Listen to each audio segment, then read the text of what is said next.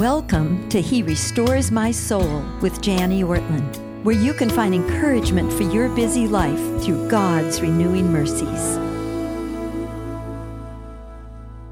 Well, hello, everyone. Thank you for tuning in. We're so glad to have you with us during this podcast.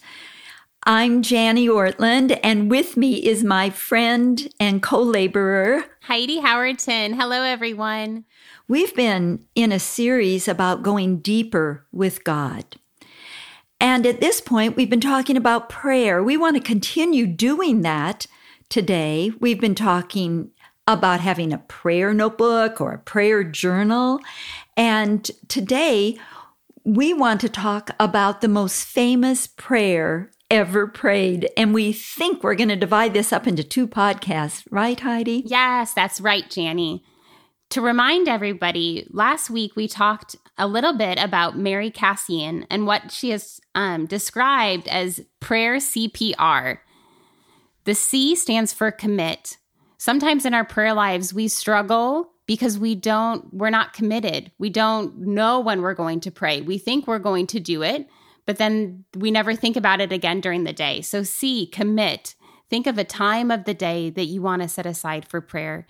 Think about how long you want to set aside for prayer. We need to make a commitment to the Lord. That can help us if we're struggling to pray. The P stands for plan. I used to, for many years, sit down with my Bible and I would read scripture and then I would close my Bible and think, well, let me just spend a few minutes praying. And so often my mind would go to my to-do list and I wasn't planning anything. And so after Janie's help, I developed a prayer journal and she has a prayer notebook. But we just pray that the Lord would help you have a plan, whatever it is, whether it's going through the Acts acrostic or thinking through different things that you want to pray for. Have a plan because it can give you direction as you pray and it'll help focus our minds. And then over the next few podcasts, we're going to focus on the R, which is rely on God's word, God's spirit, God's promises. Oh, thank you, Heidi. Yes, our prayer, CPR. We thank Mary Kassian for her good idea of putting it that way. Commit, plan, and rely on God's word. So here we go. Let's talk about prayers from God's word. Today we're going to talk about the most famous prayer ever prayed. But before we get into that, let's think for a minute about what prayer is. Wow, it's such a mystery, isn't it? Oh, we're talking with the God of the universe. It can kind of be scary or a little intimidating. How do you ever develop a relationship, a close, intimate relationship, communicating with someone you can't see or normally hear? Well, you develop it the way you do any relationship, through words, through talking.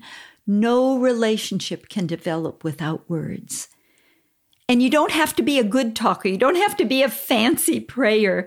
I like to think of little babies and their baby talk, or our grandchildren. Oh, I love to hear them chatter away in their baby talk. I delight in it. I welcome it. It thrills Ray and me to hear their little chatter.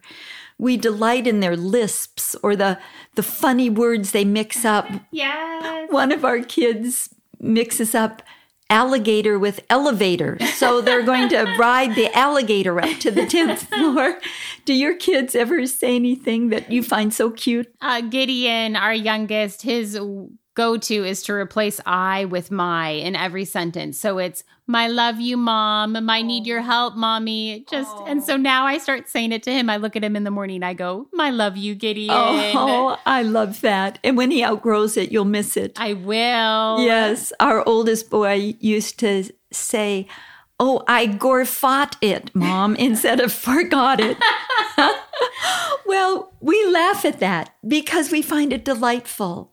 And yet somehow we're afraid to use, in a sense, baby talk with God. We feel so weak. We feel tongue-tied. We don't know what to say. But if you, dear listener, can form any words at all, you can pray. In fact, if you can cry, you can pray. If you can groan, you can pray. I love how Romans 8 puts it. it says this, likewise, the Spirit helps us in our weakness. That means the Spirit's attracted to our weakness. God doesn't mind if we're weak. It's okay. It's the weak who know that they can't make it on their own. They know they need God. He's drawn to weak people. Goes on to say, for we do not know what to pray for as we ought, but the Spirit himself intercedes for us with groanings too deep for words. And he who searches hearts knows what is the mind of the Spirit, because the Spirit intercedes for the saints according to the will of God. If all you can do is cry and moan right now, the Spirit himself is praying for you. He's interceding for you according to the will of God. Don't you love that? Try to imagine any relationship developing without words. Impossible. Don't you love it, Heidi, when Mike comes home and starts talking with you? Yes, I wait for it. I count down the minutes, 10 minutes and he's going to be home soon. Yes, I'm the same way with Ray. I just can't wait to have words exchanged. The way to develop intimacy with anyone is to exchange words. If I wanted to get to know one of our listeners better, I'd like to invite them over for a cup of tea and we'd talk together. I'd ask them questions about their life and what they love and what they fear. I like how Psalm 145 says it. The Lord is near to all who call on him, to all who call on him in truth. That's an interesting verb, to call on someone. It can mean something like calling your kids in for dinner or calling them up on a phone. But I like to think of it as calling on someone, like going to visit them, like coming to my home for a cup of tea. Not just playing phone tag and then leaving messages. Let me illustrate it this way. When we lived in Scotland, we were renting, and my washing machine broke one day. So I called our landlord and got his secretary, and she told me that the washing machine repairman would call on Tuesday morning. So I thought she meant he would telephone me sometime Tuesday morning. And I had to run out on an errand, and I missed him. And she called me that afternoon, very upset.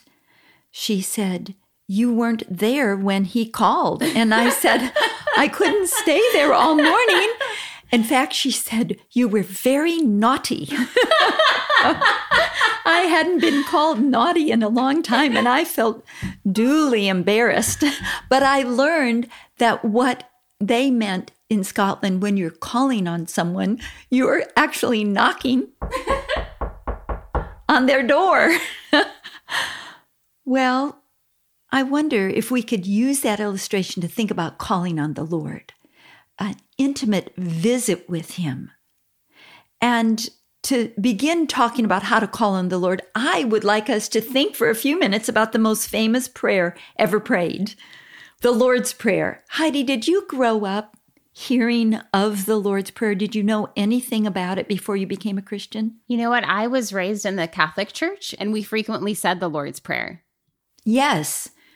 It cuts across denominational lines, doesn't it? It does. Did you grow up hearing the Lord's Prayer? Not as much, but it's very interesting. Way back in 1959, I was in 4th grade, and our teacher had us recite the Lord's Prayer in public school every morning after we said the pledge.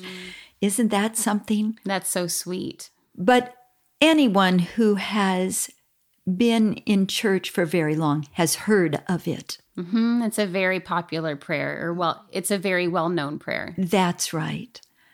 It's interesting to me what the disciples asked Jesus to teach them to do. Listener, if you could ask Jesus to teach you to do something, what would it be? Heidi, what would it be for you? I think about all the different things that Jesus did, that he had the power to heal the sick, that he could perform miracles. So if I was one of the disciples with Jesus, I think I would want to know, Lord, how do you do these miracles? How do you heal people? How do you make food appear? Where is that power come from? Or how do you call on the Lord in that way? Yes, I know. I would too. Lord, teach me to heal, or teach me to multiply bread, or teach me to bring the rain, or send it away, or teach me to preach or speak. But the disciples, it was so interesting. They asked him, Lord, teach us to pray. They saw a spiritual radiance in Christ that surpassed any human efforts they had ever been a part of. They saw Christ's nearness to God and sensed the nearness of God in his daily life, and they wanted in on that connection.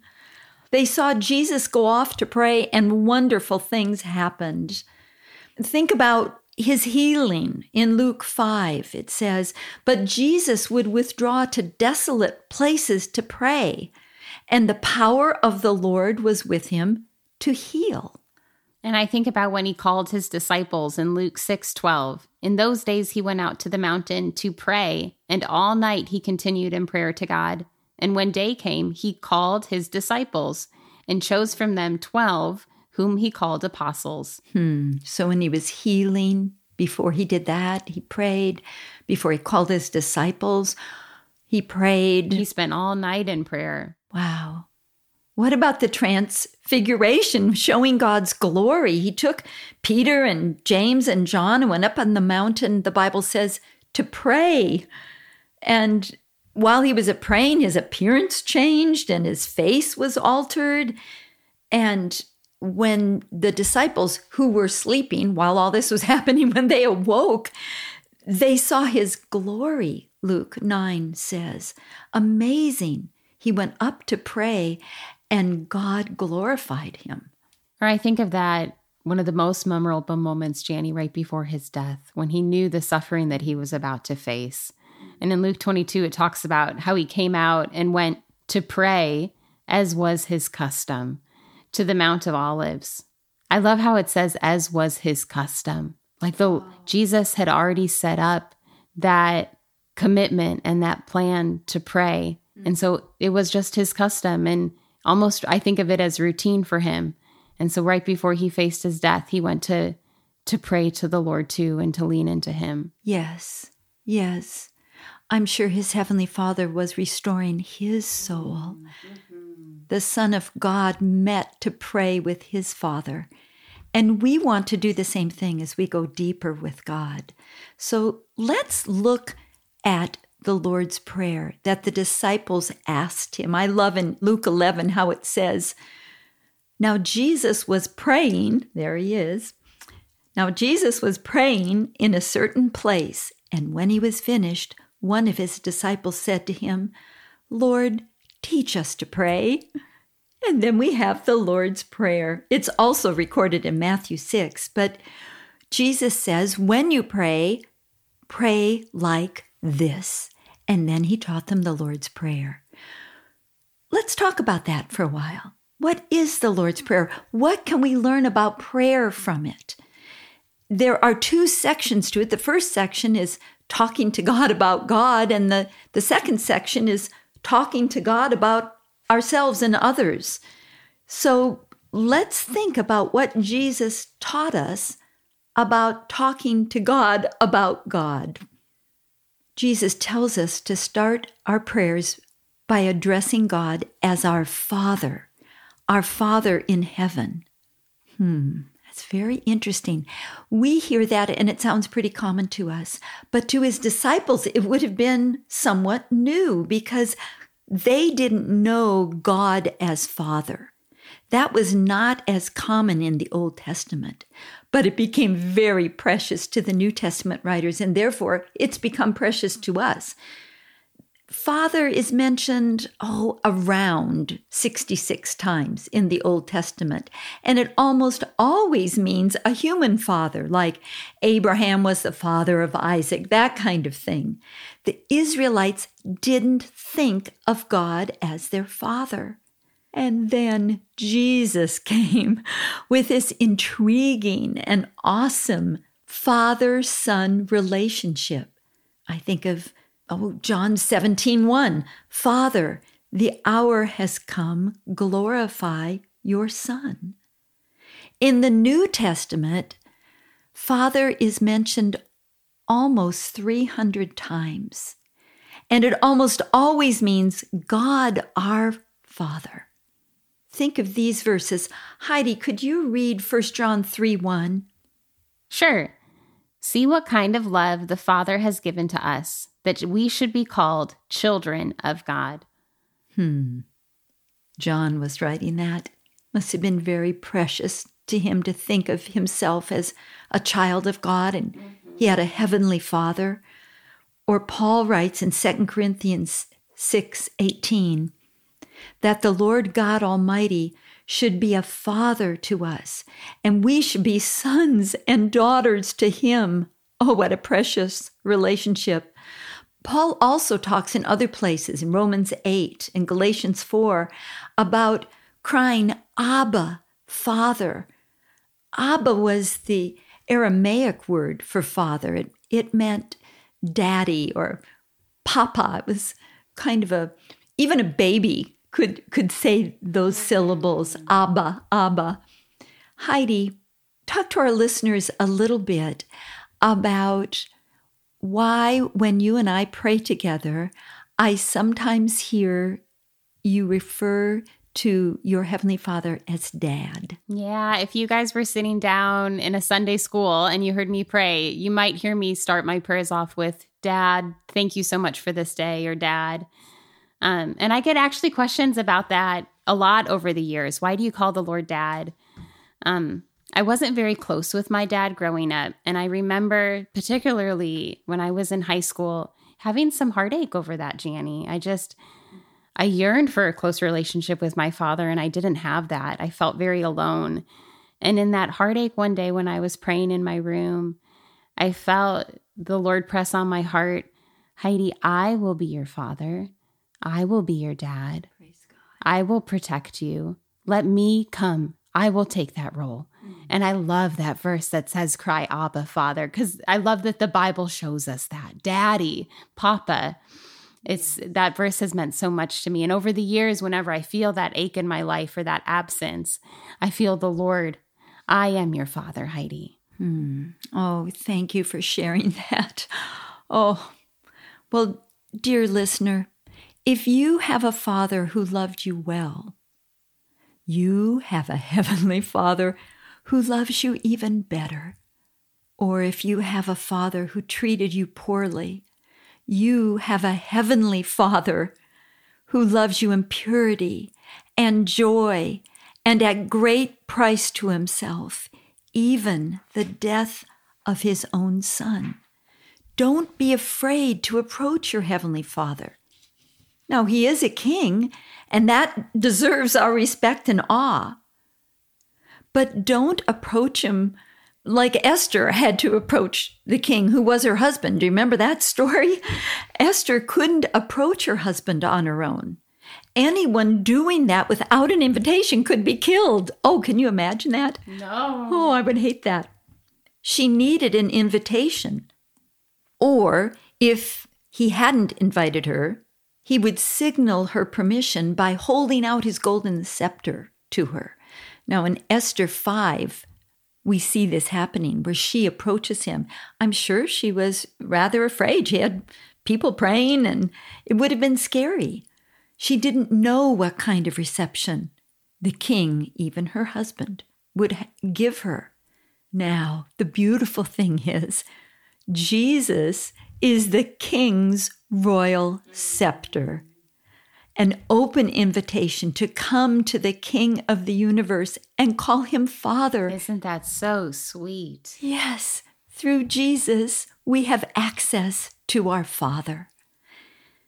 Today, I'd like to encourage you, dear listener, to think of God as your Father, to pray to God as your Father through Jesus Christ. And as you do, I believe he will restore your soul with his renewing mercies. God bless you. Let me pray for you as we close today. Oh, Heavenly Father, Daddy, Abba, Papa, Thank you that we can come to you and call you Father. Thank you for calling us your daughters and sons. Oh, we love you. And we pray that each of our listeners would find new and refreshing ways to approach you as their Heavenly Father. Bless our listeners. Give them more of yourself. Restore their souls with your renewing mercies in Jesus Christ, in whose name we pray. Amen.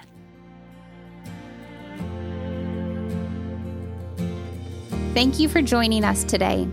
To discover more about Janie and Ray, visit their webpage at renewalministries.com. If you have a question for Janie or would like to learn more about this podcast, please visit our website at herestoresmysoul.org.